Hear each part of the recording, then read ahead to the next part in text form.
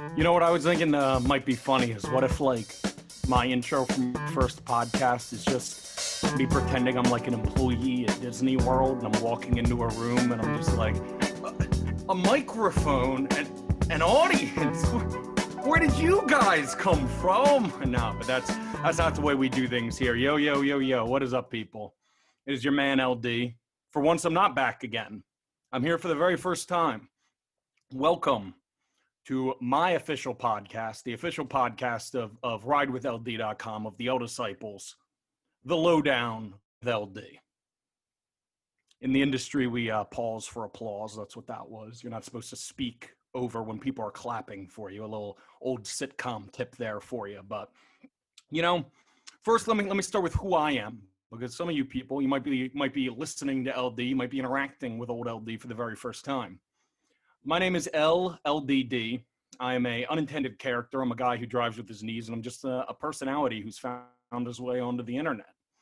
And, you know, that's an important word that I use, term, I guess, to describe myself pretty often online is unintended character. You know, what does that mean? What that means, at least to me, LD, and frankly, that's all that matters, is that I am, you know, a bit of a weirdo, a bit of an oddity, a bit of an unusual character, but it's all natural.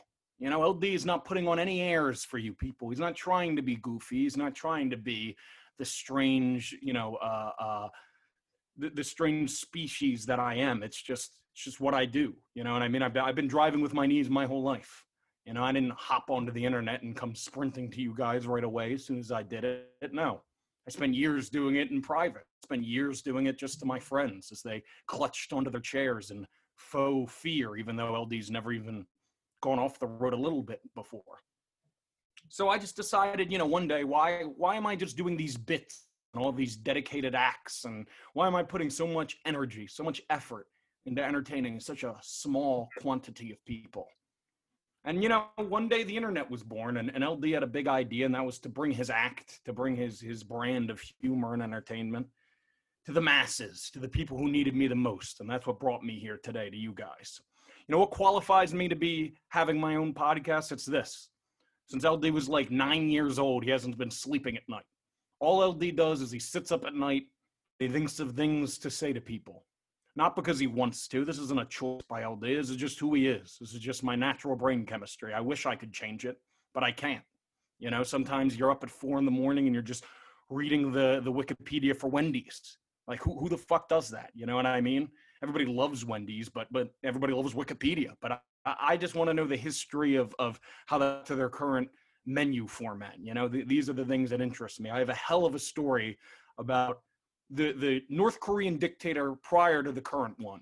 I'm not sure. I think that's Kim Jong Kim, maybe, I don't know. But these are the sorts of things that you just get when you're up all night on the internet. That's a story for another day. But why? Why a podcast? Why now?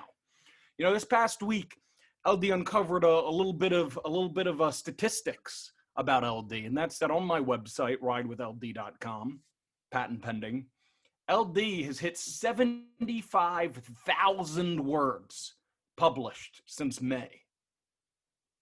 LD loves tooting his own horn, but I don't even think I need to toot my horn on that one. I think that's impressive to you people. Your jaws maybe touched the floor when I first said that. And, you know, but here's the thing about blogging, about writing. People hate to read. Reading stinks. You know, they used to make you read in school because you weren't going to just do it on your own. So LD decided that he needed to come up with you know, a couple different mediums. You know, he needed a new vertical, a new way to access the L Disciples, to spread his brand of love and positivity and truth to the world. What better way than a podcast? LD is a very, very long-winded man. LD could talk forever. Quite frankly, LD's a few minutes into this opening monologue, and he's laughing. He's scoffing at the people that told him how hard it would be for one person to sit in front of a microphone and just talk. This has been easy. This is nothing. This is like, you know how deer are just born walking around, and people always talk about that, oh, deer, they're just born and they can stand. Babies can't do that. LD was born talking, baby. This is natural for him. You know, why do balloons float? I don't know. Why does LD talk? It's what he does. It's what he was made for. You know, and LD just realized that, you know, in today's very busy, active world that we live in, you know, podcasts are big for a reason. It's because everyone's traveling places and everyone has headphones and they're dying to be listening to things. So, LD just thought this was a medium that really is built for LD, that's well designed for my brand and for my strengths. So I may as well give it a go, Going back to that unintended character talk, I'm not doing this for the glory, for the fame. I'm doing it because this is what I do either way. So, if I'm going to have fun, I may as well have fun with a microphone in front of my mouth. I do promise to never transition purely to podcasting, because my blogs, I got so much to say, you know what I mean? I can't keep it all into one spot. And now we're going to the what. What will these podcasts be? What is The Lowdown with LD, besides a fantastic name and branding opportunity? Well, The Lowdown's LD's virtual audio area to just kick it, baby. We're hanging out. We're hanging loose, keeping that cowabunga attitude going virtually through the airwaves, The Lowdown isn't going to be necessarily a weekly podcast, twice a week podcast, anything like that. The Lowdown is going to exist for when LD needs it. You know what I mean? Sometimes you got to loosen the old collar, take off the tie, and have a drink. And that's when the Lowdown is going to be there for LD. It just so happens that I have a good topic for today. I have a good topic for next week. So, right now we're going to start a little active, a little busy. The Lowdown is going to feature guests, and by guests, I primarily mean friends of mine, no one that you know or should get all that excited about. But granted, if LD finds them worthy enough to be on his podcast, then that's good enough for you people. Sometimes, though, LD's got a couple cards up his sleeve. Let me tell you that. He's got a couple guests planned out in the old noggin. You can't see it right now, but I'm tapping my forehead very aggressively. Maybe you're picking it up on the mic. Listen to that thinking right there. LD's got a couple tricks of the trade that he's going to pull out of his sleeves, and you're all going to be done. But, enough about the guests. This is LD's podcast. What is this really about besides LD? And that's really what the kind of content you're going to see here. So what does LD got to talk about? LD, first and foremost, is a ranter. LD wouldn't be talking to you right now if it wasn't for the fact that his rants used to garner much attention to the people of his high school, to his middle school growing up. That's when LD knew he was different. Maybe special. Who's to say? Not him. That's for you to judge. But LD knew he was a natural storyteller. So he had to take that crazy brain of his that's up all night thinking of things, and he had to start telling stories to people, Sometimes this podcast will be rants. Sometimes it'll be things that happen that week. It'll be a little bit of the news. Sometimes it's going to be sports, it's going to be movies and TV, but it's all going to be pretty well structured. LD's not writing a script for himself, but at the same time, LD's not some schmuck walking up to a microphone like, oh, what am I going to talk about now? I don't know. And that takes us to today's topic. What made LD break out the microphone right now is that this Friday on Amazon, a little TV show called The Boys will be dropping their second season. And, LD's a man who can break down TV, can break down movies. So we wanted to record a podcast in a timely manner for this big release. Might trend on Twitter, who knows. And with him today, he's brought with him his college roommate, somebody well-equipped to both talk about movies and TV shows and deal with my verbal diarrhea, and that is his friend Noah. Noah, how are you? That's right. Hey, man. How you doing? I'm doing pretty good. Like I said, talking in front of a microphone is a lot easier than people think. They thought this was going to be tough. I wanted to say, as your friend who went to college with you, lived with you in college, I can attest to your many, many oddities. It's not an act. You are a very strange guy. And our dynamic is less, I'm not going to be like the Siskel to your Ebert. There's not going to be any high tensions here. I think you and I tend to agree on a lot of media. So that is true, people. Yeah. Always bring someone with you who agrees with you. It's going to make you feel a lot better about yourself. I'm more here to hit LD some easy shots he can hit right back. It's not. That's true. That's true. This is like an alley-oop system, people. Right. That's right. There's no combat here. Actually, there might be some combat. I have some surprises saved for Noah. First of all, Noah, you told me off camera that you had a fantastic superhero nickname for yourself to deliver to the people. What was that? Let me hear it. You see, that's just not. That was just me putting him on the spot. Yeah. He never told me any of that. You should have seen his face. Jokingly, he would never do it to anyone for real. He would never actually gaslight someone, but he sure does like to do it jokingly all the time. I do love to jokingly gaslight my friends. That much cannot be denied.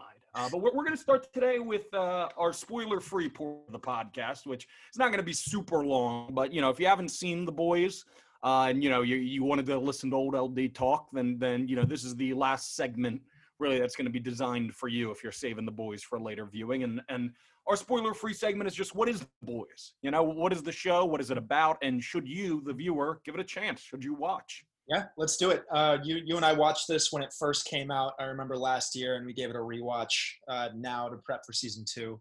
And yeah, I'd say we got a pretty good grasp on what happened.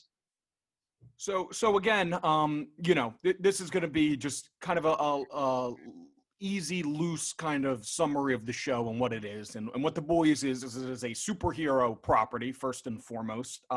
It's R-rated as well. It is based on a graphic novel. The Boys is one of these situations that's kind of taking advantage of the superhero boom we have in real life entertainment, because its biggest marketing ploy is superheroes, but in real life, which is always funny to me because aren't these other, like, Spider-Man's in New York? Is that not real life? You know what I mean? Yeah. Well, I mean, like, I think Marvel does the same thing. This show is just taking a much more narcissistic take on, like, let's say a Marvel or DC universe.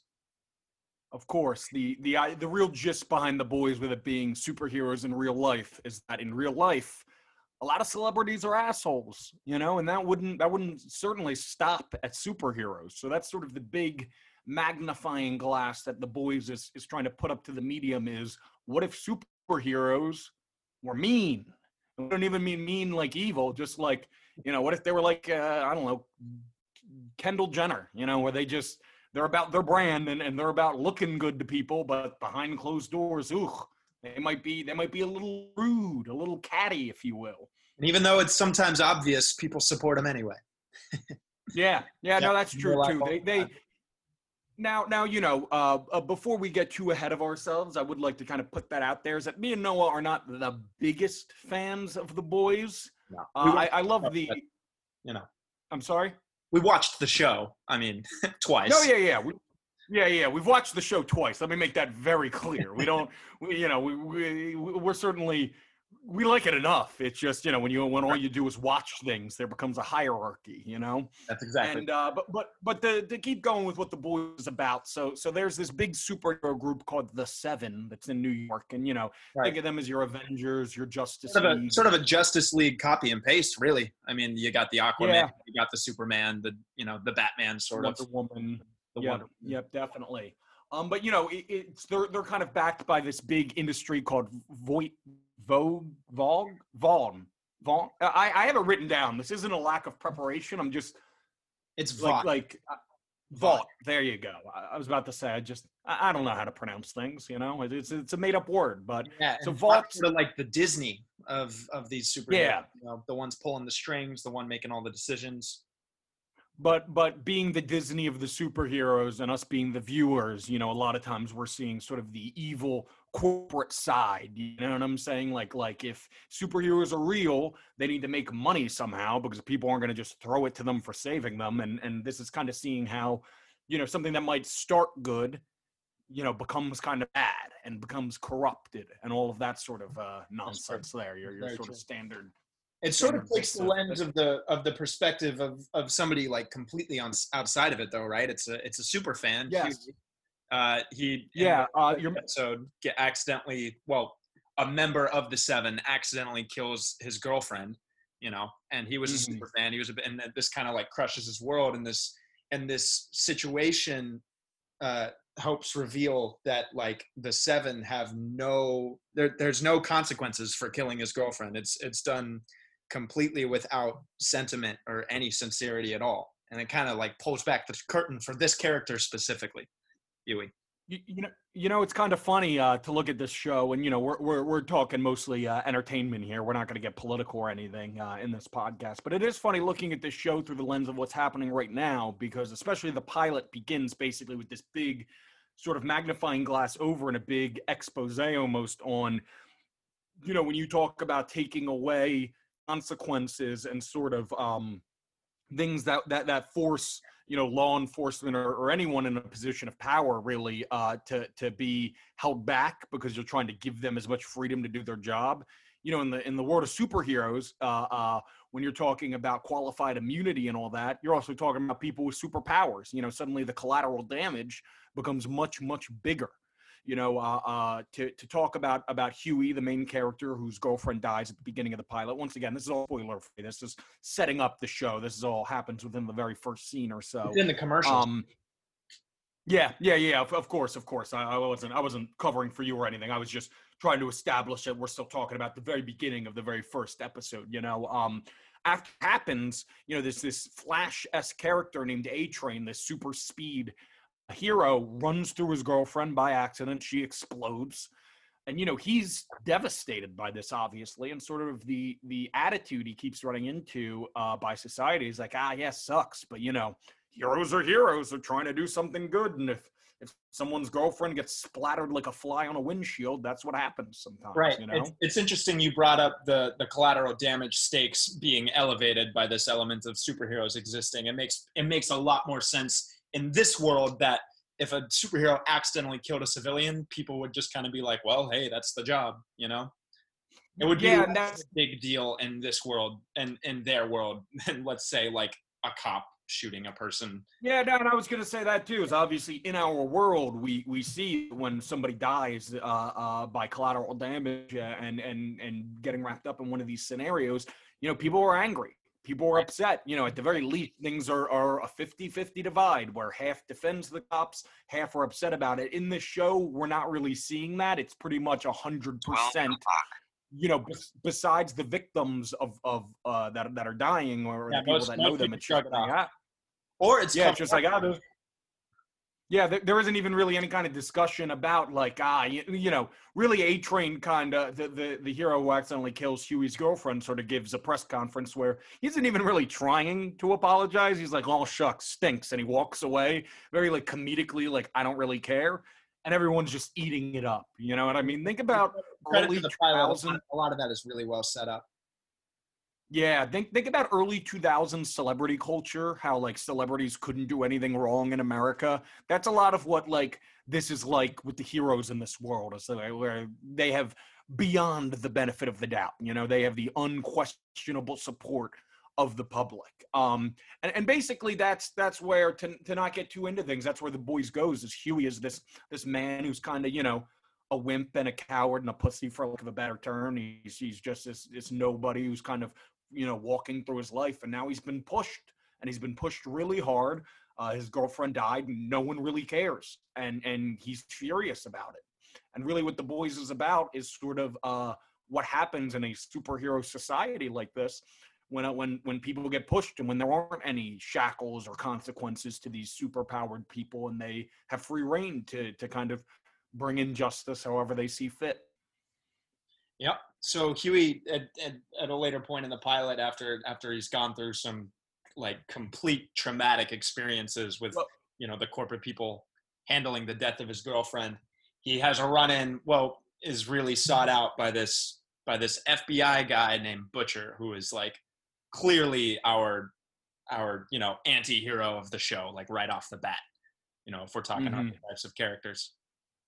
Yep, and basically this guy is, he's a very hyper-masculine sort of action star type of dude, and he, basically tries to recruit Huey, and he's like, do you want to keep taking stuff like this, or do you want to get vengeance for your girlfriend? You know what I mean? And that's really where the show takes off. And at the same time, and we're about to get to should you watch it, that sort of thing. But also at the same time, there is a hero we're following throughout it. Her name is Starlight. Her civilian name is Annie, and she is this blonde-haired girl next door from Iowa with big bright eyes who wants to be a hero for all the right reasons. She wants to save people. She wants to be an inspiration to little girls. And she was raised in the Midwest and has very much so a crunchy farmland Bible Belt sort of vibe to her, very Superman-esque. Would you not agree, Noah? Yeah, that's a perfect. Yeah, well put. And she's sort of our protagonist from the hero's side. And from here, I want to say should you watch the show if you haven't seen it before, if you're interested in this. And I would say yes. Noah, would you agree that you'd recommend this show to somebody else? Well, I might save my recommendation for the end of this conversation because I'm curious if this conversation will lean me one way or the other since like from before we started talking about it. I got you. I'm trying to wrap up the spoiler-free section right now, so I'm going to say this is going to be my recommendation to the people who haven't seen the show, and then we're going to really get into things. So this is what I'm going to say to people: is as somebody who is a critic of the show, who is not the biggest fan, the show is phenomenal popcorn entertainment in the R-rated sphere. You know, if you like kind of guts and cursing and blood and gore and all that. And if you like superheroes especially, you know, the show does a good job of expanding that superhero but in the real world thing. In the very first episode, you have a clip of translucent and invisible hero on Jimmy Fallon, and it's great because it's Jimmy Fallon being Jimmy Fallon but with a superhero, so he's laughing at everything and just happy to be there. And you know, it's definitely very enjoyable. But from, you know, my issue with the show, and we'll obviously get into that more, is just there is a ceiling on its quality. It reminds me a little bit of superhero Entourage, where like the TV show Entourage, where I enjoy it when I'm watching it. I'm who's a daisy, man, is this fun? But if you really just sit down and you think about it, I'm not even talking about from like a plot hole standpoint. I'm talking from a quality standpoint. You know, you start poking some holes, and maybe the show isn't all you think it is. You know what I mean? Yeah, I'd agree with all that. I'd say with a few exceptional highlights. There's just better TV out there right now, and there's definitely some big highlights. I agree with you on that. Yeah, definitely some big highlights, but with so much incredibly good quality TV out there, you know, you might not want to sink your teeth too deep into this one. Maybe season 2 will change that. I don't know. Yep, and that's part of what we're getting to. But right now we're taking the spoiler shackles off, and we are going to do a full summary of season 1. As only we can. LD is phenomenal at summarizing things, but at the same time, he's a long-winded man, as he's established, so he's got to make sure the summary does not go on too long. We just talked about the pilot. The pilot ends, obviously, with Translucent, the Invisible Man, being in Billy Butcher and Huey's grasps. They've got him. Episode 2 is just the second episode of Breaking Bad. I want to make that part very clear. I realized that upon my rewatch. The second episode, some guys have a bad guy on their hands. One of the guys are like, oh, you know, we gotta kill him, right? And then the other guy's like, well, I don't want to kill him, but I guess I have to. And, you know, bam, they killed Translucent. We now have a dead superhero. Yeah, in the same elements of Breaking Bad, too, Translucent, the guy captured is trying to play mind games with him. So you're like, oh, my power's actually reading people. You're not a bad guy. You're going to save me. You're not going to kill me. Oh. That line from Translucent is awful. Translucent is an invisible man with diamond-like skin. They make that part very clear. Oh, you can't even cut Translucent open. His skin's so hard. He can turn invisible and he's indestructible. Translucent says, but my real superpower is observation. No, it isn't. No, your real superpower is being able to turn invisible, you goddamn weirdo. But the more importantly, the good guys now know about Compound V. They now know that there is some juice, some roids they're pumping them soups full of, how Billy Butcher eloquently puts it. But, you know, they've got a dead soup, so they got something they're worried about, and they got a lead on their hand. Episode 3, they know the lead comes through A-Train. They know A-Train's got something to do with the Compound V, that he's hooked on it. He's got this big race coming up. They know A-Train's got a girlfriend. They set up cameras in A-Train's girlfriend's apartment. A-Train wins the race with some Compound V. With those cameras they set up in A-Train's girlfriend, whose name is Popclaw. Great superhero name for like a B, because they make it very clear that Popclaw is a C-B ranked superhero. It's a great name for like this world's like Robin. No, Noah? Cool superpower too. She's got these claws that she can rip people apart with that go in and out. She can retract them. She's like Wolverine, kind of. But anyway, she accidentally kills her landlord while sitting on his face. I know that really came out of nowhere. And me bringing it up as such is about as subtle as the show drops that in there. Yeah, and I have a question about that. Is that part of her superpowers? Does she have, like, super strength where she can crush a guy's face? Because a human being could not do that to another human being. You could if they were big enough, but she wasn't. I don't know. Okay, you know, we're breaking down the physics of a human being. His a human face woman exploded. Yeah, He it was wouldn't very let- gory. Guys, once again, The Boys is not a subtle show. Seth Rogen produces it. I love Seth Rogen, but this show seems much more like Michael Bay produced it. And But, I'm sorry, I didn't want to sound like I was complaining about the fucking real life physics of The Boys. I know it's all no one needs his landlords who get their heads crushed while performing coitalingus to all be Hey, I don't know. I'm just asking. scientifically straightforward. But anyway, so they now have blackmail on Popclaw. They know she killed somebody, so they're like, "Oh, Popclaw, tell us more about what's going on." Episode 4 is good and bad. It has some highlights, it has some lowlights. They get involved with what they call the woman. It's this Asian woman, or no, the female. I'm sorry, she's the female. She's this Asian woman who can't speak any words. It's not a language barrier. She just doesn't talk. They find her in like a cage of like some restaurant. And they're like, what's going on with this woman? Frenchie, who's now a member of the crew, who stinks. We're going to get to the crew soon enough. But Frenchie's all like, oh, mademoiselle, mademoiselle, I love this woman. I'm going to take some more drugs now and talk about the woman some more. So they're trying to figure out what's going on with this woman. Meanwhile, there's a tragedy on Flight 37. And boy, oh boy, folks, is this not the highlight of the entire show? Yeah, we're going to get into that heavy during the things we like portion, but there is a plane jacking, and Queen Maeve and Homelander get sent out to take care of it. Episode 5, we have the Believe Expo. It's this big conservative religious Comic-Con Warped Tour experience, and Huey's there and the boys are there and they're trying to get to the bottom of things. And we have our Starlight is in charge of giving a big speech. And, Starlight, she's really starting to realize that this superhero business, it's not what it's all cracked up to be. That's right. Then episode 6, things hit the fan. The boys find out the truth about Compound V. They find out exactly what it does, that all the superheroes are manufactured. Voight's been sending out these vaccines, this Compound V, to hospitals around the world who's been injecting babies with it. These babies then get superpowers, and they think they just got them. They were born with them. So the entire superhero society that exists in this show is propped up by a corporation. It is all fake. There is no such thing as real superheroes. Then we find out something big about Billy Butcher, the man who's gotten Huey involved in all this, the man leading the charge against the Supes. That's that Billy Butcher's wife was raped by Homelander and has now been missing for 8 years, and the world presumes her to be dead. But, Billy Butcher is too smart. He knows that bitch ain't dead yet and that she out there alive somewhere, and that I just love my wife, and I gotta kill them Supes if I'm gonna get her back.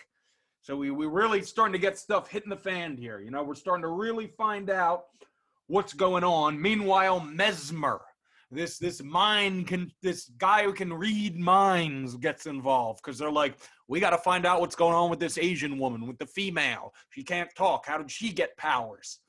So they get this mind reader played by Haley Joel Osment to try to read her mind. The voice of Haley Joel Osment. Kingdom Hearts. Oh, yeah, also Sora from Kingdom Hearts. So, he knows about light and darkness and all of that. But then Mesmer betrays them immediately to Homelander, gives Homelander the picture of all the boys. Now, the heroes know that there's this ragtag group out to get him and that they're the guys who killed Translucent. So they want him bad. Episode 7 is when all the shit hits the fan. All right, the heroes now, the quote-unquote heroes, the 7, now knows about the boys. They confront, Homelander confronts Starlight with a picture of Huey, and it's all like, oh, this is your boyfriend. Like, he's in the middle of all this. You're betraying us, blah, blah, blah. So now everybody knows the boys' identity. They are extremely wanted. The superheroes are after them. The boys have to go into hiding. Their family is in danger. But Billy Butcher makes a deal with the CIA. He turns in all the info they've gotten on Voight, and they're going to give the FBI, the CIA, this rock-solid, shut-in-case case that they figured out already in exchange for protection for their families and immunity. CIA's all like, we're in. Then the CIA finds out that they're superhero terrorists. The CIA is out. They betray Billy Butcher and the boys. Are just like, well, what do you want us to do? They're superhero terrorists. We got to depend on the superhero good guys or else world's done for. World's kapooey. Final episode, Billy Butcher and Huey break up when Huey finds out that Billy Butcher's not going to go save the other boys, that he just cares about himself and his mission. So Huey goes to save the boys, gets a little assist from Starlight. Everything's good on that level. Meanwhile, Billy Butcher gets his hand on that Madeline Stillwell. He knows that, she's the one that Homelander loves, that she's the one that he cares about, that she's the one that he x-rays his vision through walls to watch her breast pump when she's trying to feed her child. So Billy Butcher gets Stillwell hostage. Homelander comes. Homelander kills Stillwell because he doesn't give a shit. Homelander reveals to Billy Butcher that Billy Butcher's wife is still alive and is raising Homelander's child. Noah, did I hit everything? Do you have any big assignments?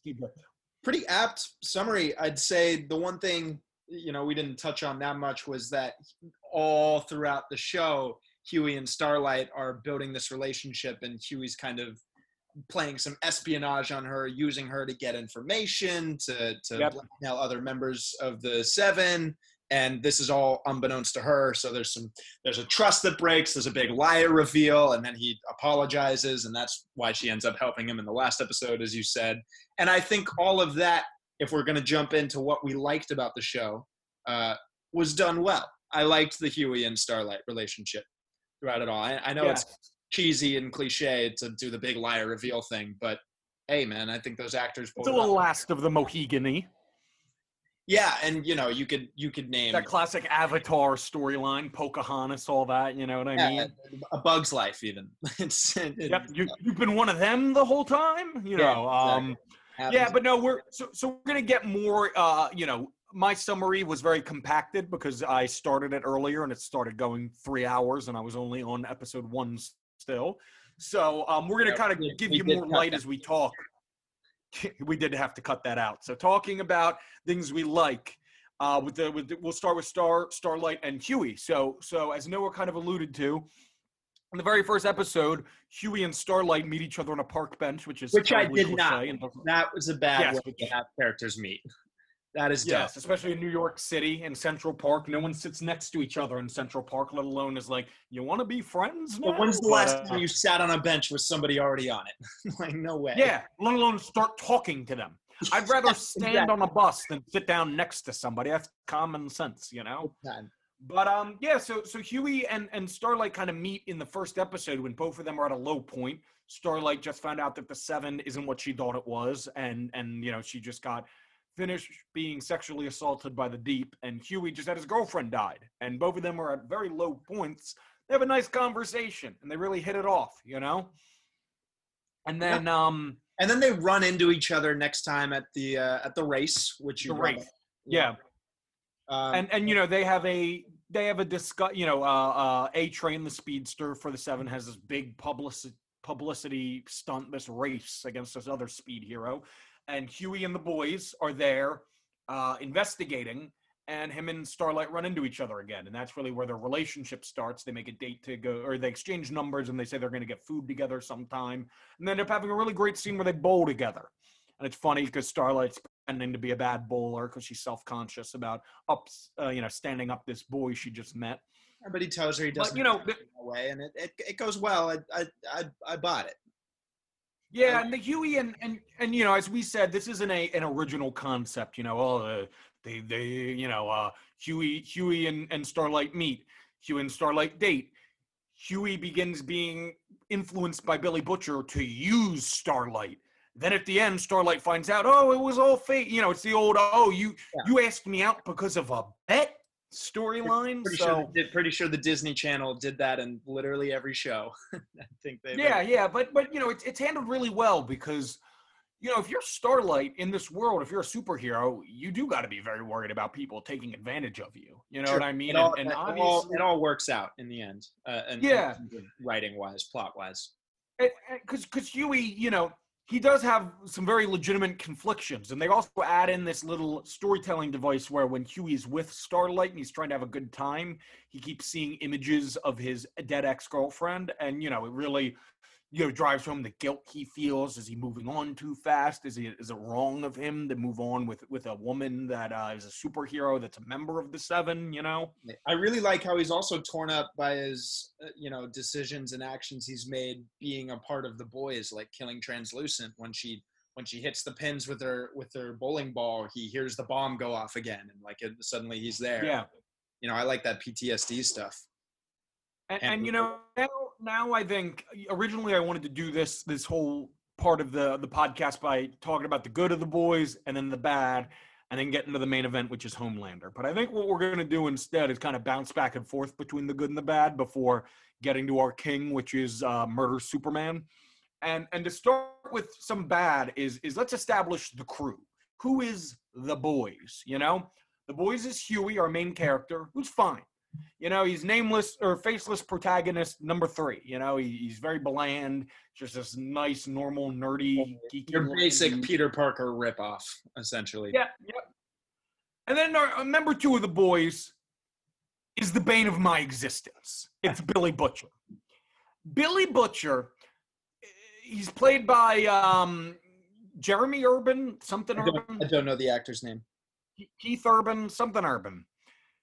I mean, this guy, he's a handsome dude, right? We can start with that. I mean, LD is secure enough in his masculinity to acknowledge that Billy Butcher's supposed to be your action hero lead machismo guy. My problem is that... I'm sorry? Carl Urban, by the way. Carl Urban, there you go. My issue, though, with Billy Butcher is they turn that up to a 1,000 and not in an entertaining way. LD loves something that's heavy-handed. He loves something that's right on the nose so much that it pierces your nostril. But at the same time, every single line from Billy Butcher is just him going, all right, listen here, you little cunt bag. We're going to go over to Seven Tower, and we're going to scale it, and we're going to take them soups, and we're going to shove it so hard up the bunghole that they're going to cry until they don't know what you're chapping doing to them. You're fucking right. I don't need that all the time.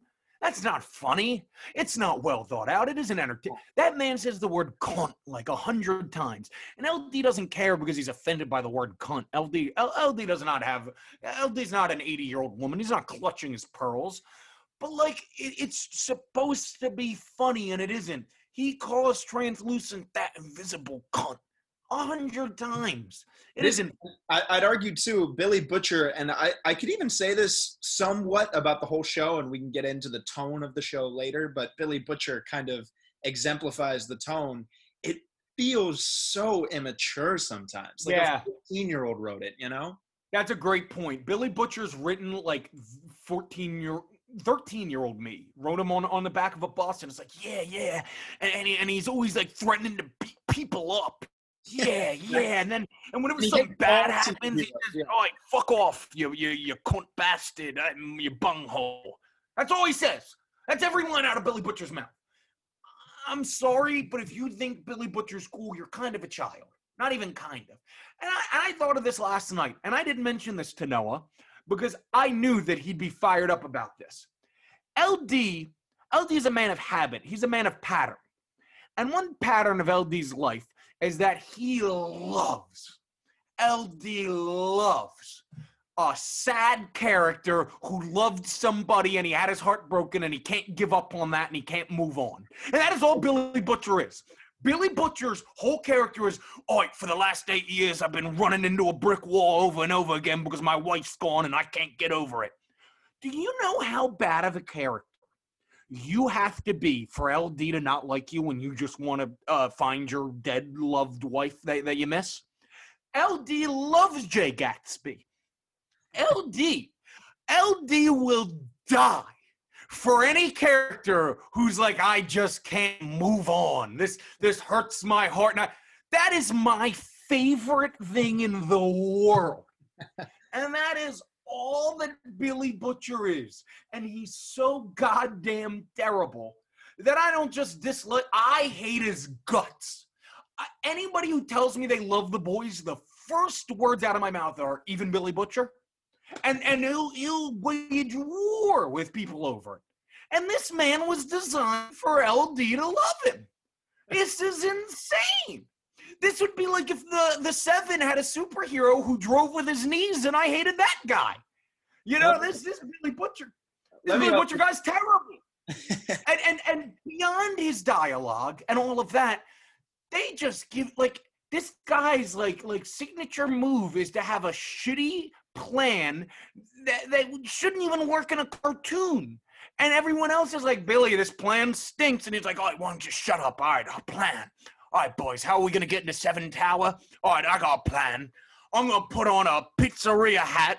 I'm going to knock on the door, and I'm going to say, all right, chums, pizza delivery from Homelander, and it's a whole lot of bollocks. And then a big explosion happens, and we all walk in. How's that sound?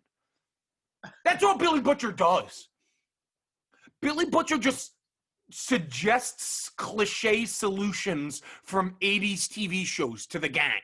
And they're always like, Billy, your answer for how are we going to kill Superman can't be with a pistol. Like, all right, why not? You ain't never seen me shoot a pistol before. I'm Billy Butcher, and I'm tough, damn it. Go ahead, Noah. Give us some thoughts. Am I wrong on any of that? Well, I was just going to say this. I agree with all of that, but the one thing I do want to highlight is that this is a critique of the character and how he is written. I think the performance is fine. It's and you were saying this earlier too. I mean, that he gives some good looks. Good for Carl Urban. He's a good-looking man, and the actor. No, but I'm saying like the looks he gives. He is a decent actor. You are right on that. Yeah, and the looks, but like, there's even sometimes, man, where like the character you were just describing, like, smolders, like, all the time, just like, looking like cool action guy look. A hot dude. That might be due to the direction, but like, as you put earlier, like, what is he supposed to do with those lines? Yeah. Exact lines you were putting out. That's how I'd do them if I were an actor. I mean, this guy can't do anything. He's got nothing to work with. They handed this guy a tub of Play-Doh and said, "Build Rome." You know what I mean? Like, right. You know, it's so funny though, because you have so much passionate dissent for Billy Butcher, and he's really the only member on The Boys where I could feel that strongly about anything, because the rest of them don't do anything. They're so useless, I feel like. And if we, going back to the team, there's Frenchie, who, as you said, just speaks in a funny, French accent. Frenchie's awful. All he does is obsess over the female, which, by the way, not a good name. No, you're from California, right? I am. Yep. Born and raised. You were born and raised there. That's right. So needless to say, you know a thing or two about drugs, no? Yeah. Okay, yeah, there you go. So now let me ask you this as a wild California dude. In the second episode, when we first meet Frenchie, he needs to, like, calm down. So he mixes acid with Molly. And it's just like, like at one point, Huey's sitting there and he's all shaken up, and Frenchie's just like, Miamel, take this, it'll calm your nerves. It is just some MDMA mixed with LSD.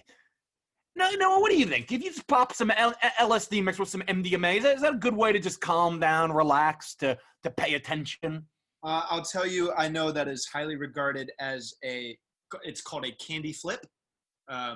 And you do candy flips mainly at, stimulating events like a music concert. Not when you're in the middle of Breaking Bad episode 2 and you've got an invisible superhero chained up and you're trying to figure out solutions to handle this scenario that could easily end in your death. Yeah, that's not when you're doing it. And maybe some Ambien. Also, can somebody acknowledge that Noah very begrudgingly said yes when I asked him if he knew about drugs, and now he's given me the name Candy Flip? So, just laying out that California teen vibe for you. I still said yes. Yeah, but begrudgingly you said yes. You didn't know where I was going with it. But yeah, Frenchie's just awful. Frenchie, much like Billy Butcher, was written by like a 13-year-old. Frenchie's introduction is terrible. Huey asks him, like, who are you? What do you do? Are you a technician? Frenchie goes, I am a gun runner by trade, but I have learned much about everything. Okay, shut the fuck up. Stop trying so hard Please. to be cool. All he's missing is a pair of sunglasses. Then the fourth member of the boys, we have Huey, we have Frenchie, we've got Billy Butcher. I think his name is Fourth guy Marvin, is just right? Mother's Milk. What? Mother's Milk. Yeah, that's right. You thought his name was Marvin. At least that's a name. I think it's And there's no because his other- wife calls him Marvin at one point. Good. I didn't know what his name. There's a moment where Huey goes, "Is your name Mother's Milk?" And Mother's Milk goes, "Oh yeah, that's what my mom named me." Ha ha. But then no one ever acknowledges that like, hey, that's a fucking stupid name. That's a dumb code name. That's a dumb nickname. No one acknowledged. I mean, I guess he needed a code name, so maybe I'm just an idiot. But like the rest of it, they're like, "Oh yeah, he's named Mother's Milk." Hey, yo, Mother's Milk. That is. And worst of all, I can't tell you a goddamn thing about Mother's Milk. I can't tell you what strengths are, what his weaknesses are. He loves his wife, LD. He loves his wife. And he's a correctional officer. But besides that, why is he in the team? Right. You know, Hugh's like the tech guy. Billy Butcher's the asshole and the leader. Frenchie can do everything, seemingly. But is really like kind of the engineer, I suppose. I don't know what Mother's Milk does. Mother's Milk gets angry sometimes. There you go. Yeah, he made a PowerPoint presentation once. About Compound V. I forgot that he did. Yeah. I didn't know that he did that, to be honest. But he's just there. That's the big problem with him, man. Like, he doesn't add or do or say anything, man. I feel like every time we see him, he's just doing nothing. And now I have a lot of things I like about the show written down. So this isn't going to turn into a shit-all dumping of the boys. But I do want to get to another negative because it's fresh on my mind right now. And I'll say this along with how horrible Billy Butcher and the boys actually are is my main issues. That's it. This show's like terrible at like deep, serious stuff. And it thinks it's good at it. You know, like Starlight goes to Believe Fest? Yeah, Believe Expo. I'm sorry. And the whole point of Starlight going to the Believe Expo is like, are religious people bad sometimes? Yeah, man, this isn't like the 1970s when priests in Boston were diddling kids and everyone had their heads in the sand. Yep. We know that. It's another big issue I have with the show too. The Believe Expo and the reveal of like Christians. It's like, yeah, we've known this. Christians know this. Yeah. Every point she brings up in that speech, most Christians will admit to and be like, yep, still religious. Like, yeah, no, and like, shouldn't do anything and that's that big of a deal. You know, the show will be like, you know, it'll take like the golden rule you learn in kindergarten, like treat others the way you want to be treated, but then pat itself on the back like it just discovered the meaning of life. You know what I mean? Like and that's part of its immaturity. I think that's part of what makes it so amateur in a lot of respects. Yeah, you're right. Like man, you know, I think they handled the deep sexual assault of Starlight very well. You know, I didn't like how that scene started because it began with him trying to pressure her very flimsily. Like it's as you know, Starlight just joined the Seven. It's like her first day there. She comes into the meeting room. The Deep's there. She's you know, excited to meet him. They make normal hero small talk like everything's good. And then when Starlight mentions that she had a poster of the Deep growing up and a little crush on him, the dude drops his pants. Which this is the big exclamation point moment that these heroes are bad. So I like that part in and of itself is fine. But then when he starts trying to force himself on her, he starts very lamely by being like, I'm Homelander's right-hand man. I'm number 2 here. What if I tell him? And then when she cracks some TVs with her light-based powers, things get very real as the Deep goes, oh, wow. Wait, look at this damage in the room. What if I, the trusted and known entity that is the Deep, tells the public that little Miss Starlight from Iowa can't handle her emotions and attacked me? And that I thought was done very well because that is, you know, sort of the Harvey Weinstein type setup of a powerful man uses the goodwill he's built up with the public against an unknown woman. But then in the second half of the season, they tried doing this thing where the Deep goes to Sandusky, Ohio, which is funny, but then he gets sexually assaulted by a girl. And the way they do the scene of the Deep getting sexually assaulted, it's like this big, that's right, people. I know this is going to shock you, but sexual assault is bad. That's like the way they try to show it to us, as if we didn't know, as if I needed to see the Deep getting his gills forcibly fingered to be like, wait a minute, mounting somebody and doing things to them physically and sexually that they don't want is wrong? Yeah, I already knew that. You know, at the very least, don't act like you're unveiling this grand secret to the world, you know? Yeah, completely agree. That's riddled throughout the entire show, not just with the sexual assault, but like, you know, we were saying earlier, the Believe Expo, they come out and Starlight does the same thing. It's like, wait a minute, there's some things about Christianity that are wrong. Yeah, thanks for the update, the boys. We know. Yeah. And so we haven't brought this up yet, and maybe this is a good transition to what we like about the show, because I feel like we've really dug into it, and it's like you said, there is stuff we like about it. The Believe Expo, along with the race and along with some of the other big events in the show, like the Seven Tower, it's a cool world, man. And I think a lot of that is in credit to, and I don't know this for sure because I haven't checked it out, but it is based off a comic book. You know, there's source material that goes with this.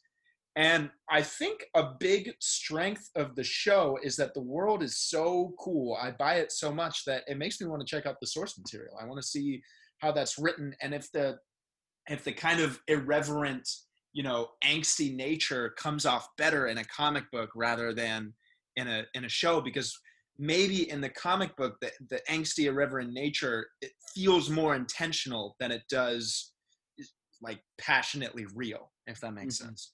No, I can see that. And you are right that they definitely handle a world with superheroes well, and they really handle the business of Vought well, where like the industry of it all, like that race between A-Train and I forget the other speed. I think it is. What is it? Shockwave, I think. Shockwave. The race between them, that is the sort of publicity stunt, you know, entertainment, you know, thing that they would do in real life to kind of draw up interest. And they do handle that sort of the connection of it all well. I know you don't like it when Starlight teams up with the Deep at one point, and Starlight is fights some crime and then is horrified to see all like the social media interns like spring up out of nowhere. Like this one woman is filming Starlight and goes, "Go over to that body and say it's lit." And like, that is cringy in terms of trying to be funny to us, but I think that is so that level of cringe, that is what these people would be doing. There would be some asshole who's like, "Now I know you're trying to fight crime right now, but what's the best way for us to brand that crime fighting? Put it up on social." Yeah. And I'd say a bigger issue with that scene, like I like the content, but I think the big issue with that for me is I just don't like that the assistant woman, I don't know her name, the redhead who's mean to Starlight. And there's even some weird consistency with her where she's a jerk to Starlight the entire show. And the last scene she has where she gets fired, she tells Starlight, "Oh, at least I don't have to suck up to you anymore." Just made me think, you never did. You were such a when was that? What? Something else I love about the show, and I think it's going to tie in well with two of our favorite scenes, is the campiness in the show is phenomenal. Mm-hmm. And like the camp and the tropes are so good. This show is such a good spoof. Like when Homelander, whenever he is in a mode where he's pretending to be a good guy and not an evil abomination of a person, it's phenomenal. You know, like I said when we were talking about, it's not been made clear to you yet, too. LD loves tropes and cliches, like loves them to death. Yes, and campiness. LD loves cliches and tropes, and Homelander every time, you know, that he saves, that he like shows up where the police are and he hits that. "Oh no, stop. You guys, you're the heroes." There's a moment where he lands in Afghanistan when they are about to raid a terrorist hideout, and he looks at the troops and he says, "No, please, you guys, you're the heroes before he flies them to save the day. And that's so good. And like, I think that's a good pivot too, because the strongest element of this show, as we've said already, is by far Homelander. Homelander's amazing, and he's involved in our two favorite scenes that we had to bring up. And we were actually going to have a heavy debate on one of these scenes. And there's actually a second debate that I've hidden from Noah that he does not know about. But that scene when him and Queen Maeve have to save that airplane, I think it's Flight 37. Basically, Madeline Stillwell gets this alert that a plane has been hijacked. It's over the Atlantic Ocean. So since it's over the Atlantic Ocean, it's in international waters, they can send heroes in to do something without causing, an international incident. If it happened in England, for instance, and they sent in Homelander, could be seen as some sort of invasion. It's not his jurisdiction. That's right. And this is when they're really trying to push this superheroes into the military bill that they've got going in Congress. So Madeline Stillwell's all like, this is going to be great. We're going to send you in, Homelander. We're going to send you in with Queen Maeve. Going to stop this plane that's been hijacked. We're going to be able to say, who else but superheroes could do this? Who else? So Homelander gets on the plane. He kills a couple terrorists. One terrorist kills the last pilot, and Homelander kills him with his eye beams, and it destroys all the equipment in the cockpit. Now this plane, while all the terrorists are dead, is out of control. And man, is this where things in the show in general really gets good, man, because Queen Maeve is trying to desperately come up with a solution to save these people. And Homelander immediately realizes, well, these people are all dead. Oh, I'm not going to hold like it's care less at all. Yeah, he could not. He immediately is worried about getting out of there. Like Queen Maeve starts thinking. She says to Homelander, like, what if you hold the plane up? And Homelander goes, what am I going to stand on? It's just air out there. And she's like, well, you could fly at it and ram it. And he's like, I'd either knock this thing head over tail and it'll just crash even harder, or I'll go right through it. I can't do that. She goes, okay, just start taking the people one by one. Like we got to get, and Homelander goes, oh, I'm just going to fly each of these people, fly from this plane to the ground 123 times before it crashes, and everything's just going to be okay. So Homelander starts heading to the exit, and he gives to them, and people start going, wait, are you leaving? And Homelander goes, no, stop. Just heading outside, taking a quick peek. And he's saying to Maeve, like, come on, Maeve, like, we got to get you out of here. We got to go.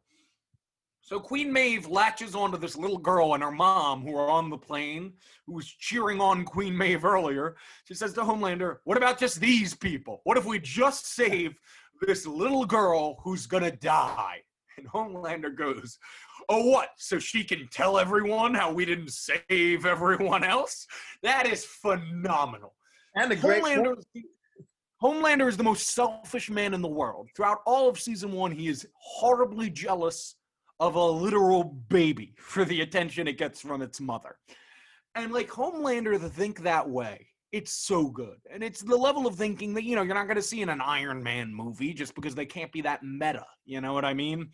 But Homelander allowing women and children to die so that his reputation isn't damaged, just a chef's kiss. And for me, I think what sets him apart from the rest of the characters on the show, and this is like the most mature the show feels to me, is that when he's doing what Homelander does, there's never a big monologue or conversation about why he does what he does or how he struggles the way he does. We just see his oddities and like his complexities just as they are. There's nothing explained about him, and it feels really mysterious and intriguing. And he performs it really well. He's a great actor. Whoever plays Homelander, I think he's the strongest on the show. And definitely, I think Homelander's the best actor on the show. His writing feels really subtle as all. Every other act, like A-Train and Huey, they've all got these big speeches where they talk about why they are the way they are, and every word out of A-Train's mouth is, I'm the fastest man alive, baby. Yep, exactly. Homelander just is evil. Like he's horrifying. And the reason why is because there's so much we don't know about him. Mm-hmm. And as far as we know, the only And that's what's also cool is kind of those questions and those things that you have to kind of fill in yourself. The only reason why we know he's so evil is because he has no humanity because of how powerful he is, you know? Right. And so you could And argue. I agree with. Yeah. Go ahead. No, you go. Finish your thought.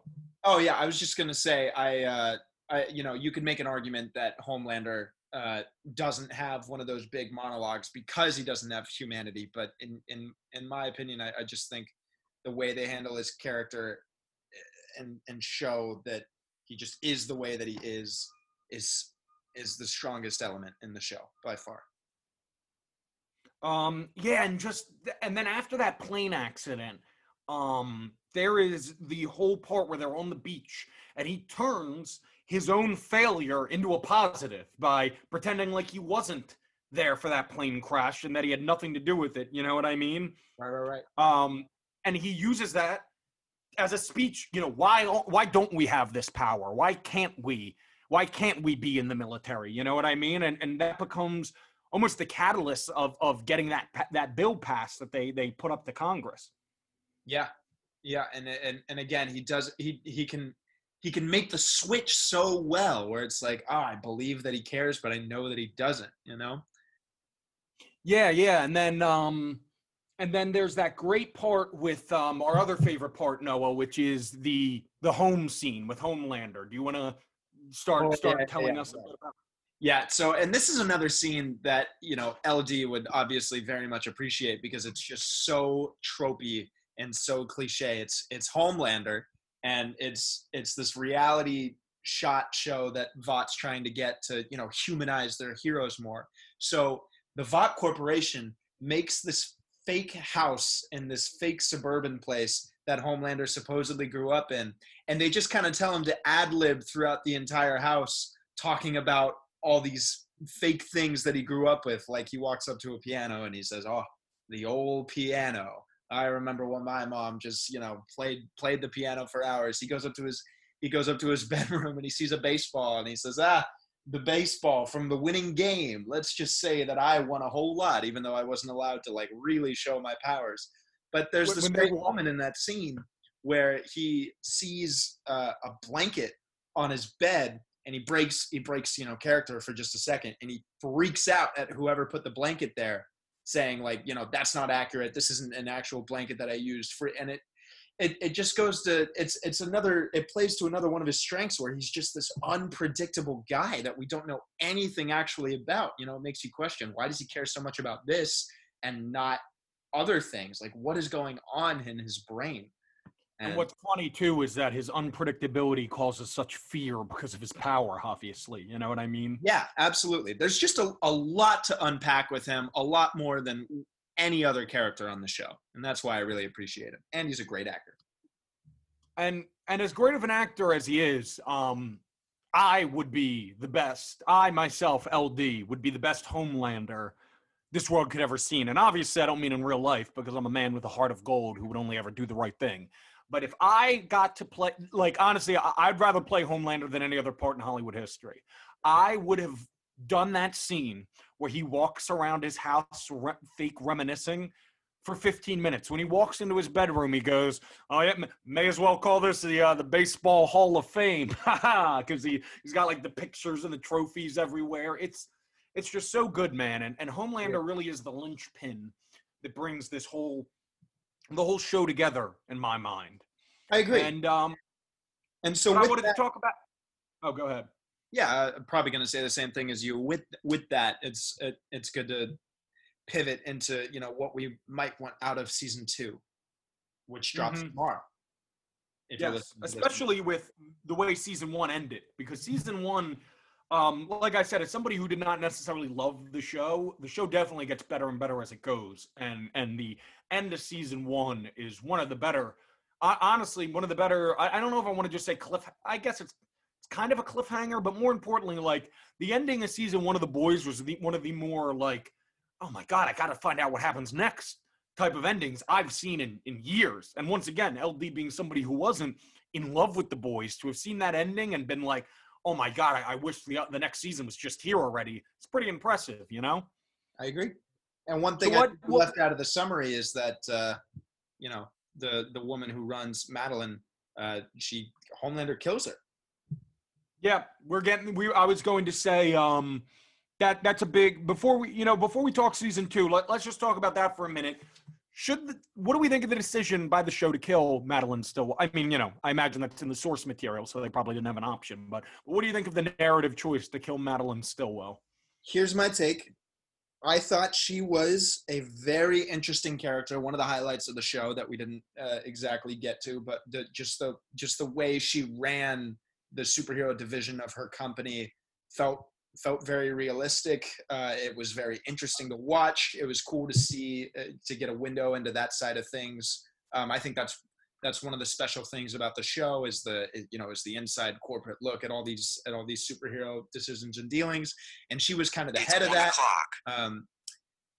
So killing her, I think, and having her talk about how she's terrified of Homelander, and then Homelander just killing her like that. She was being a highlight. I just hope they have something really cool planned, not to necessarily replace her, but to give that a little bit more justice, because as it stands now, I'm sort of wondering why they would do that when it was such a strong element of the show. I'm sure the writers and the creators knew that, and so I just hope they have a good direction to take it in. Yeah, so in the final episode of season 1, her boss gets revealed, who is played by Gus Fring. That's right. Giancarlo, what's his last name? I'm not sure. Okay. Old Gus Fring. That's all you need to know. But he gets revealed as Madeline Stillwell's boss and like the head of the whole company. And at this party in the last episode, he tells Madeline, like, start getting ready. You're going to be taking my job soon enough. Ha ha ha. And she's thrilled by this. Then at the end of the episode, she's being held hostage against Homelander by Billy Butcher. And, Homelander's been trying to get answers about Becca, Billy Butcher's wife, about why she's missing, his involvement with it and all this and that. And he finds out that Madeline's been lying to him. And he demands that Madeline lie to him no more. And at one point he asks Madeline who she loves more between him and Madeline's baby child, her son, who's less than a year old. And Madeline starts saying Homelander, and then she finally reveals, being honest with him, that she doesn't really love him. She's just horrified of him, terrified by his presence. And Homelander's thrilled that she's finally honest with him. Seemingly, he's known this the whole time. And he just melts her. He just melts her head with his laser beam eyes to prove a point to Billy Butcher that he can't be stopped, that you can't use anything against him. And this is a phenomenal show-stopping end to season 1. But I do agree with you, Noah, that I thought Madeline was the most exciting and interesting character to me. She was the most unique. She had a lot of backstory while also still having a lot of mystery. And as excited as I was to see her die from a standpoint of it being a thrilling ending, and she's a great antagonist. She's just horrible throughout season 1. Absolutely. There is that level, though, of I agree with you that I was really, really excited to see what she was going to do in the second season. She's the sort of character that I get horrified at watching acquire and build power. So she's a fantastic antagonist in that sense, but I really have to imagine that they're going to pivot more into Homelander, into her boss, Mr. Gustavo Fring. Yeah. And in the trailers for season 2, there seems to be some new ultra strong female soup who opposes Homelander to some level or extent while also being extremely evil. I think you're right. Someone's going to get a leash back on Homelander because they didn't have a leash. That's too early for season 2, I think, if they want this to have some longevity. Mm-hmm. And then season 2. So what do we think we're going to see coming into season 2? Do we have predictions? Do we have expectations? Yeah, well, I mean, I don't really have any predictions, to be honest. I just have more of something interesting I think I'd want to see. It's really a show that could go anywhere. I could see really anything happening. But also at the same time, it's probably going to follow some pretty already in place structures of a superhero plot. Oh, yeah, I have a guess. I reveal. Wait for a guess. Yeah, hit me. This is a purely trope-based guess, people. Right. based on this show and based on shows I've seen before, in season 2, some other hot girl that's out of Huey's league is going to be interested in Huey. And Huey's not going to necessarily be interested in her back, but him and this girl are going to be in a couple compromising positions. And the next thing you know, old Starlight's going to be like, oh, like she's going to be the jealous one. Huh? If they go the tropey route, absolutely, that will be it. Tell me you can't see. Yeah. Flashlight Junior, some new hot girl on the block being like, oh, you're cool because you're a wimpy guy. And then fucking Starlight's going to be like, huh? And then at the end, we're going to find out that the new girl that pretended to be interested in Huey was actually evil. A bad guy, for sure. Yeah, I Bada boom, bada bing. absolutely see it doing that, 100%. I just laid that all out for you.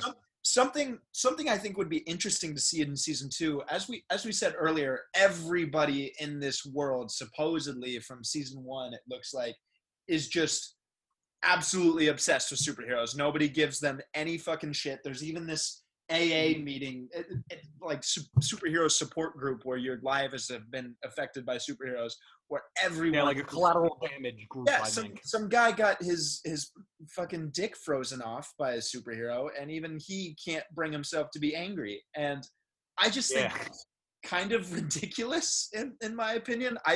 What I want to see from season 2, and what I think would really fit, is some sort of counterculture, a big group of people who do not buy this stuff at all. That'd be great. Think Vought sucks, who think like Homelander, they're like, oh, that's all garbage. That's all fake. Why would you do that? Because, and especially, it would be so fitting nowadays with superhero fatigue and everything. People are, jumping off the Marvel train left and right. So it'd be cool to see that represented in the show, I think. That's actually a fantastic idea, and I agree that'd be great. That's something I didn't even think about. There was something that I wanted to touch on that I just kind of thought about real quick that takes us back a little bit to a summary aspect, but I do think it ties in with the second season. Is throughout season 1, Billy Butcher is compiling all this evidence and stuff, and he has this girl at the CIA who he knows, who naturally he only ever talks to by being like, "Oi, cunty, what, you ain't gonna help me here? Come on, that's bollocks." But he's trying to get the CIA's help. They finally get the CIA's help at the end of the second to last episode of season 1, episode 7. It looks like Madeline Stillwell and Voight's going to be dead to rights. But then it is discovered that the terrorists have what is only called and described a soup terrorist, which just sounds like the most 2003 thing I've ever heard.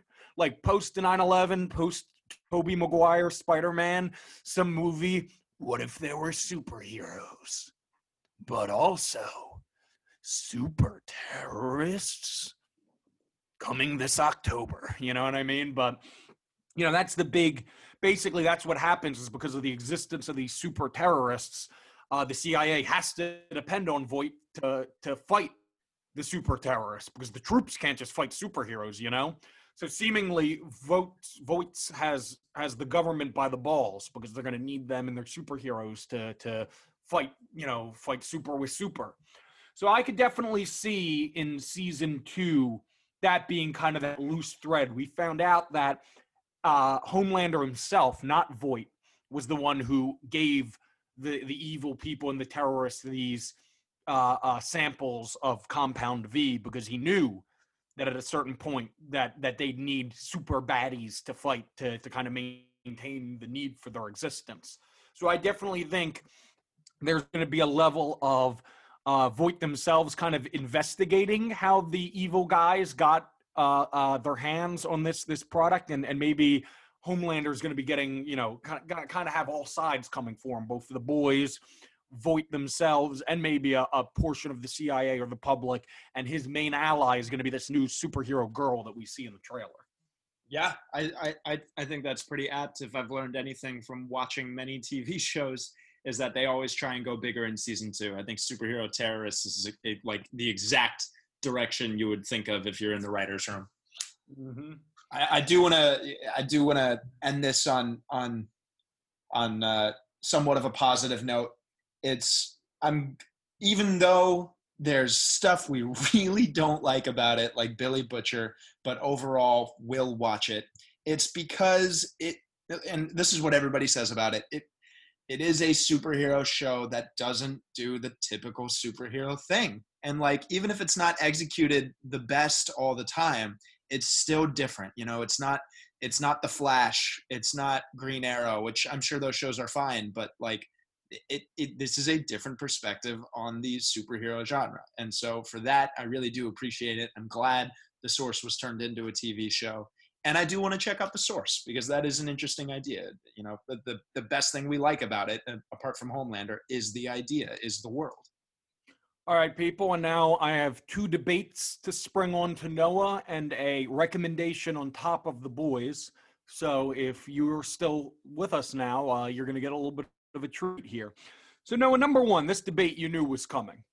Our favorite scene is when Airline 37 goes down. Me and you had a debate the other day. LD. No. What? No. Okay. So LD pointed out that Queen Maeve kind of selfish. The only, like, she's like, oh, please, Homelander, can't we just save this mother and daughter from this plane going down? And then Homelander's like, oh, yeah, so what? They can tell everybody else you're out of your mind. The reason why Queen Maeve picked that mother and daughter was because he cheered for her when she first got on the plane. That is selfish. That's not why. That is so. It's not why. So Noah is arguing to me. Noah, go ahead. Present your argument. Just why do you think she saved them? Because it was a mother and a child that was like directly in her eyesight. Now he's saying directly in your eyesight. What did you tell me before? No. You told me they were the only mother and daughter on that plane. That is what you told me. You sounded like some sort of man from the 1930s getting taken through a time machine who's never flown on a plane before. In the following episode, Noah, you people can't see this, he's squirming right now. And by squirming, I mean mostly laughing, but he knows that I have him. In the following episode, Noah, the news says 123 men, women, and children died in that plane crash. They did not say 121 men, exactly 1 woman, and 1 child on that plane crash. So are you trying to tell me out of the 123 people on that plane, that was the only mother and child I said on the entire plane? Child, which negates the women argument. The children argument I can't argue, but the scene we saw and the scene that Maeve was in, it was the only child. Viewers, tell me. Vote in the leave a comment below. What would you rather happen? Does Noah sound like a man who's never flown on an airplane before? No. What? I've flown on many airplanes. I don't think so. Want Maeve to like walk by them and say, "Oh, not you," and find another child? No, she could have been like, "Come on, Homelander, at least a couple people. Like we can snag a few of these people." You know what I mean? She could have been a little more vague. Dude, if I was on that plane and Queen Maeve walked right by me and said, like, Homelander, at least these 2, I would have been like, oh, thanks, Maeve. So old LD's life doesn't count? I think most of the people on the plane were like that. And yeah, you could argue that's selfish, but also she was desperate to save at least somebody. No. Either, you know what? Fine. Now because that is a complaint that I have, is like, you certainly, saving some people certainly is better than saving no one. Because that's Homelander's whole argument is like, well, either all of them or none of them. But at the same time, I'm just saying, if I was one of those people, I would have been like, Queen Maeve, since I didn't know your theme song when you came onto the plane, Baba Booey, Baba Booey. But now this one, also, shame on me for saying Baba Booey, Baba Booey. My version of that is saying Bugatti, Shubati, so that's what I should have said. But right. Now, Noah, this second debate, you did not know. This one is being sprung on you. Are you ready for this? Yeah, hit me. You are wrong. Simon Pegg, who plays Huey's dad's great. I am Team Huey's dad. Tell me why you think Huey's dad stinks. I didn't even bring this up today. No, but not today, not even recently, but you said it once. Now go ahead. Explain your die-hard opinion you mentioned that one time. Go on. All I said was what that I do to Simon Pegg is a beloved... fake gaslighting we referenced before. That's right. Simon Pegg is a beloved... I don't know why give into it. But Simon Pegg Well, is a beloved and well-known comedy actor. He is not funny in The Boys. Not only is he not funny, he's not dramatic. He's not. He doesn't. a little dramatic. That could have been anyone. I don't understand why. Like, they probably had to, like, Simon Pegg, probably the biggest name on the show, to be honest. They're definitely the biggest name on the show. But I'm talking the character, not even the acting. And I think you don't like the character more than the acting. So that's why I thought this argument. Like the character in the sense that you're not supposed to like the character. You know? No, you're wrong. You're wrong. I'm not wrong. I'm giving my opinion. How can I be wrong? Your opinion is wrong. Do you not remember when A-Train holds him hostage from Huey?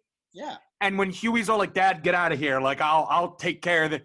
Huey's dad stands up for a moment. For 1 second, he goes like, no, son, I'm not going anywhere. And Huey's like, Dad, what the fuck are you talking about? Like, get on out of here. And the dad's like, you're my boy, Huey. You're my boy. I'm not leaving.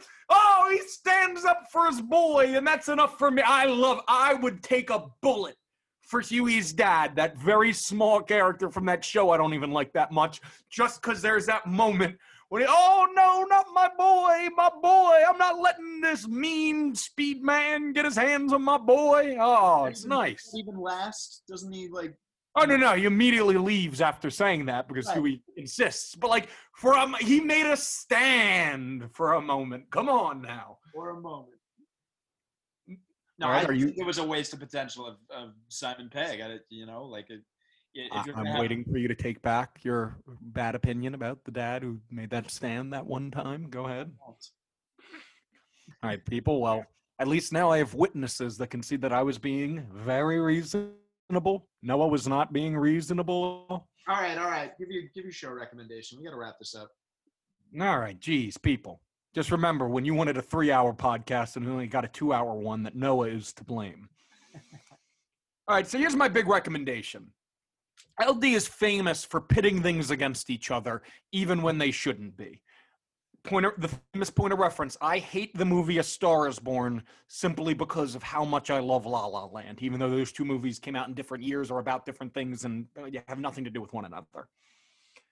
Similarly, I think part of the reason why I had some issues with The Boys is because I know the better superhero in real life related product. And that is a Japanese manga that is an incredibly popular anime called My Hero Academia. My Hero Academia is currently one of my favorite things going. LD's been on about 2.5 years, 3 years now. It's fantastic. It is also similarly about a world, much like ours, where superpowers become real. The only difference is that My Hero Academia has such a vast difference in size of source material that My Hero gets to get so much deeper. All those complaints about how the boys don't do real things well enough and all that will not be found here. My Hero Academia handles gravitas and gravity better than anything I've ever seen. To be honest, My Hero Academia is the best telling of the hero's journey LD has ever seen. Better than Star Wars, better than Spider-Man, better than all of it. LD thinks that My Hero Academia takes somebody being in a position of weakness and taking a long journey to become a hero that they always imagined better than any other medium that I've ever seen. LD cannot recommend it more highly enough. Noah, as somebody else who's seen My Hero Academia, do you have anything you'd like to add to this? I've watched the show. I was a little... I thought the first episode was a bit comical in how much it leaned into the hero of the hero's journey. He's very sincere. He cries a lot, but it grows on you. When you find out how genuine and innocent the sincerity is, it who doesn't need a little bit of that in your life? So I recommend it too as well. It's a very heartfelt, genuine superhero show. There's some little racy comedy at times involving a specific character, but other than that, I really appreciate the show. the show is nowhere near as racy as The Boys, so I think you're all going to be fine handling that. But all right, I think this is going to be wrapping things up. Noah, thank you very much for being my initial guest on my initial podcast. Yeah, happy to be here. It was fun. And to everybody who listened, I hope you enjoyed yourselves. I hope you had a sweet and sultry time listening to the smooth stylings of LD. And, I have to tell you that LD's a bit of a perfectionist. Things are only going to get better and go up from here. If you enjoyed this initial episode of the podcast, LD thanks you, and he hopes to hear from you again. Next time you know to listen at half volume because he can start yelling at any moment. That is probably true.